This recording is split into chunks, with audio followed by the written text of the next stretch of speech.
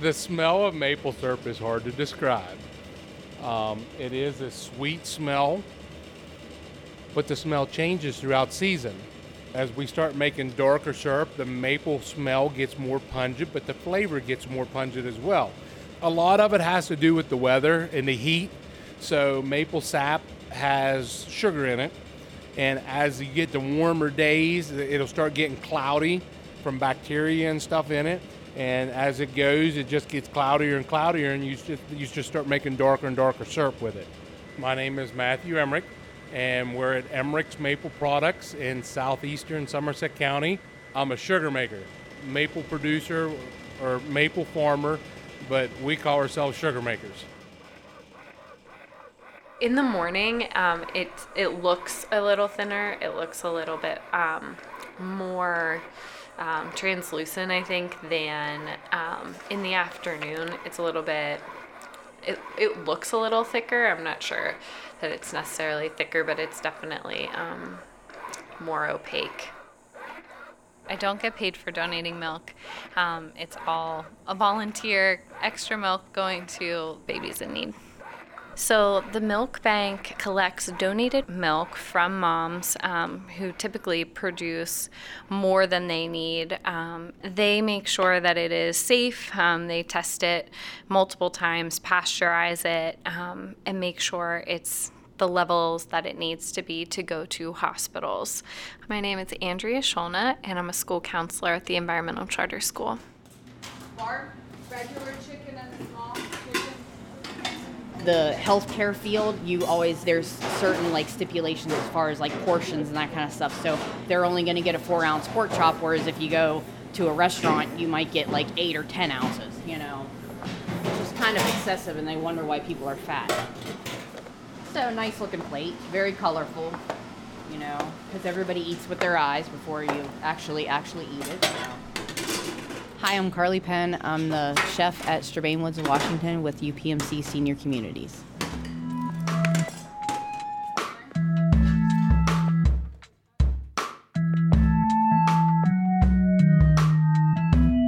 Hello, I'm Margaret J. Krause. And I'm Kevin C. Brown. And you're listening to Still Working, a show about how work shapes who we are and how we see the world. Our series was inspired by Chicago radio giant Studs Terkel and his book, Working. The subtitle is What People Do All Day and How They Feel About What They Do. That's exactly what we wanted to know for our time and in our region. Today, 3 Western Pennsylvanians who make food, a maple syrup producer, a chef, and a nursing mother who is also a school counselor. It's nothing fancy, but it'll get the job done. I'm in track maintenance for CSX. The crew I got, I'm a foreman, and I got 2 guys that operate 2 pieces of equipment we use to smooth the track with. The railroad's my day job, and the maple syrup's my second job, I guess is how you'd want to put it. I work a regular shift, 7 to 3:30, Monday through Friday. We can kind of plan a little bit. My father's retired from there. He had 30 plus years. And when he retired, his life got better, and so did mine. He gathers and helps. He's retired, but he's still very much a large part of our operation and what we do. We have about 5,000 taps this year. Most of our trees have 1 tap per tree. Acreage-wise, we probably have 60 to 80 acres covered. My typical day is the alarm clock goes off at 5.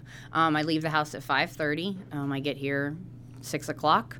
I come in, I open the back door, open up my office, turn the radio on first thing because I have to have music. And then I usually start the bread for the bread of the day. Sometimes I'll check my emails, or I'll just look at the menu and say, okay, well today beef stroganoff. I'd have to start that at 9:30 in the morning to make sure that meat's tender. So you kind of have to base it on what you're cooking as far as timing and that kind of stuff. How did you get here so early? Because I left Clara still had the covers over her head. Petey was still asleep. I was like, all right, I'll see you this afternoon.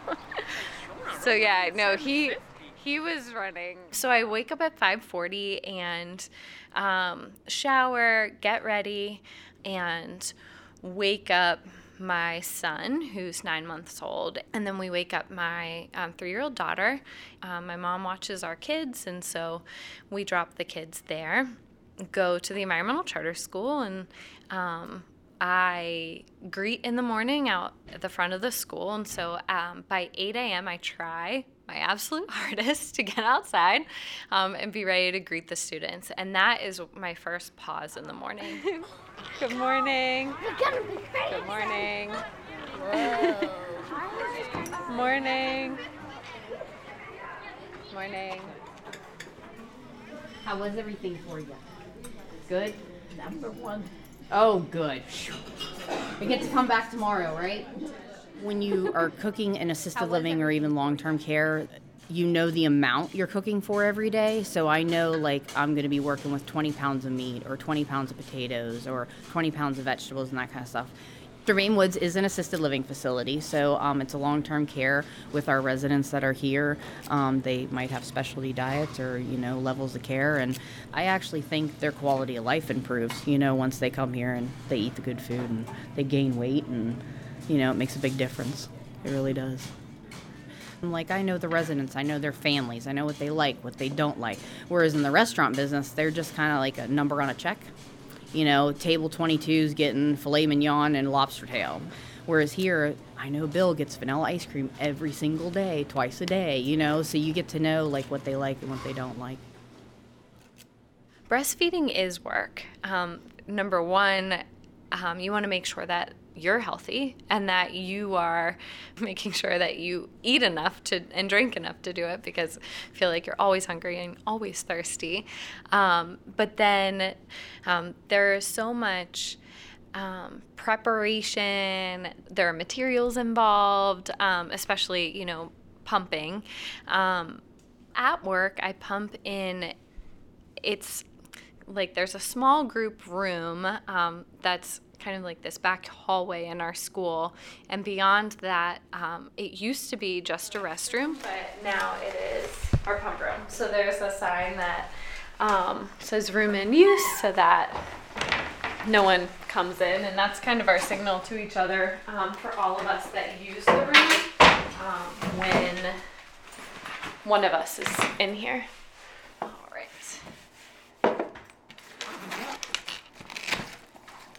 So this is like the hands-free operation that I was talking about.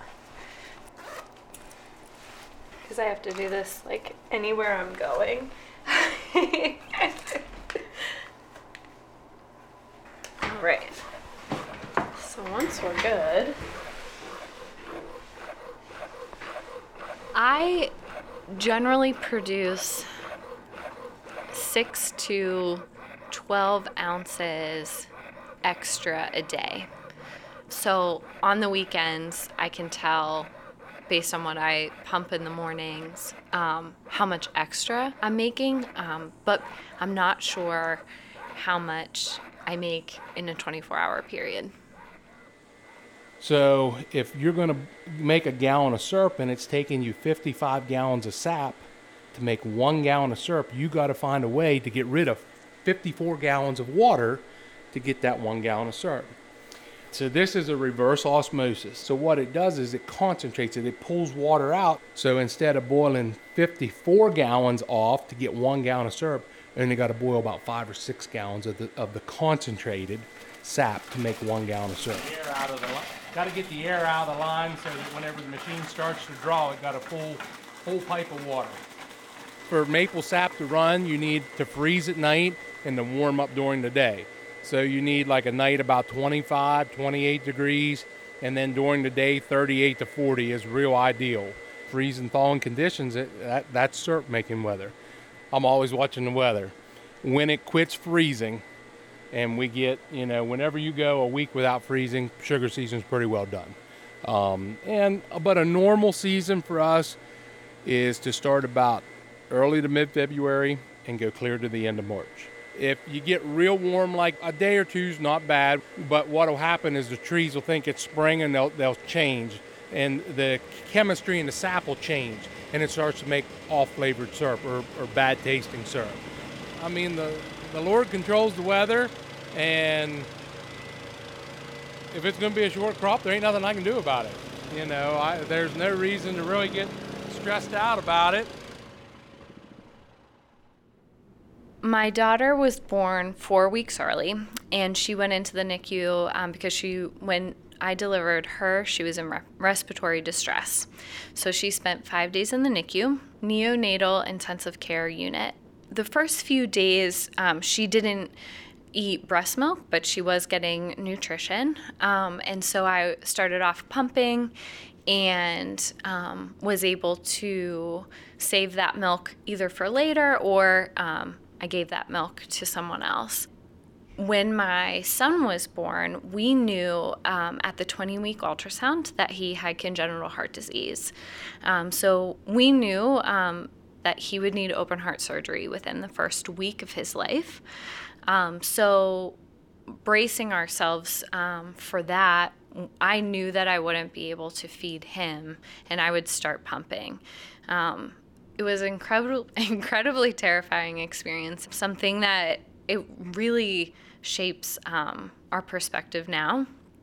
And seeing he is an incredibly positive kid, always laughing, always just seems just so content and happy. And so I think that generally he's just such a reminder to us to kind of reframe, to think about things in a different way. We just have a completely different perspective and just this eternal gratitude that we'll never be able to repay. But if there's anything that we can do to funnel any kind of gratitude or love back to those families or that staff, we want to do it. These are carts that I've set up for lunch today. These are orange oatmeal butterscotch cookies, and I made diabetic orange butterscotch cookies. I left out the butterscotch chips, but I still did the oatmeal with the orange essence to it. Well, I'm in food service and healthcare. It's a combination of both. I look at it like healthcare because I do like the specialty diets of like mechanical softs and diabetic diets and,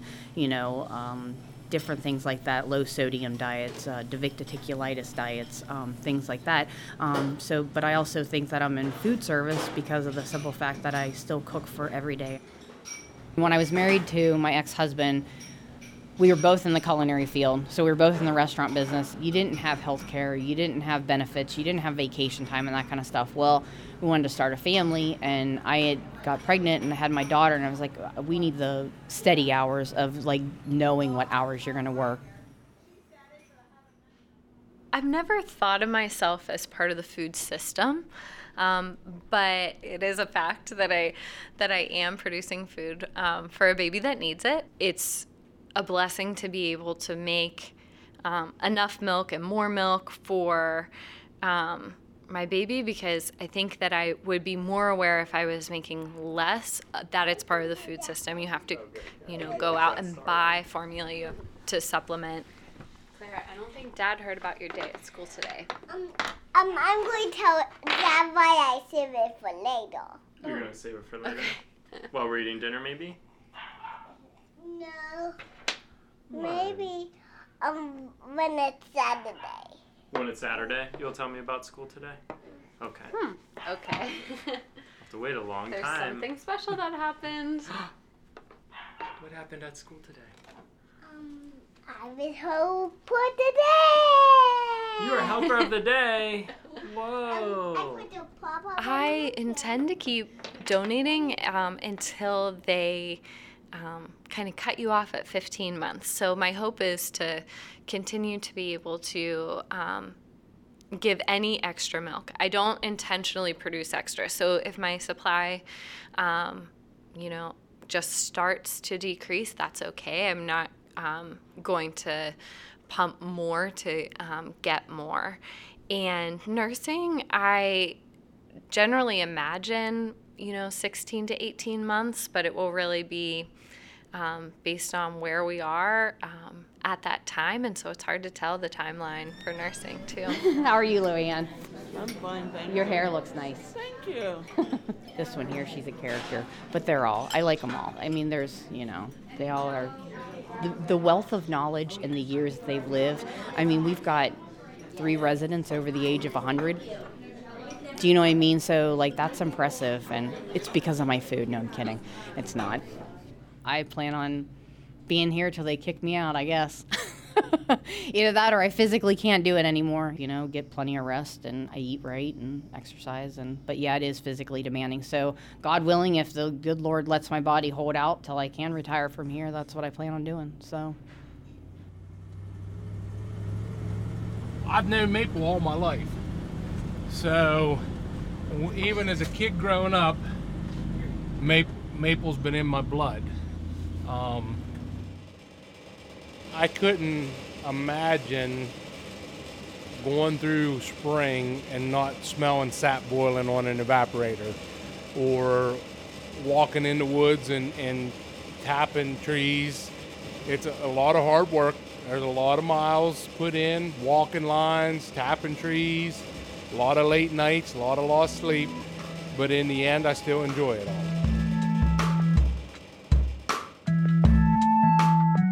Still Working is me, Kevin C. Brown. And me, Margaret J. Krause. With funding help from the A.W. Mellon Educational and Charitable Trust Fund of the Pittsburgh Foundation. For more information, to hear other stories throughout the month, see photos, and subscribe to our iTunes or Google Play podcast feed, visit wesa.fm/stillworking. Next time, people who know how to move. Thanks for listening to Still Working.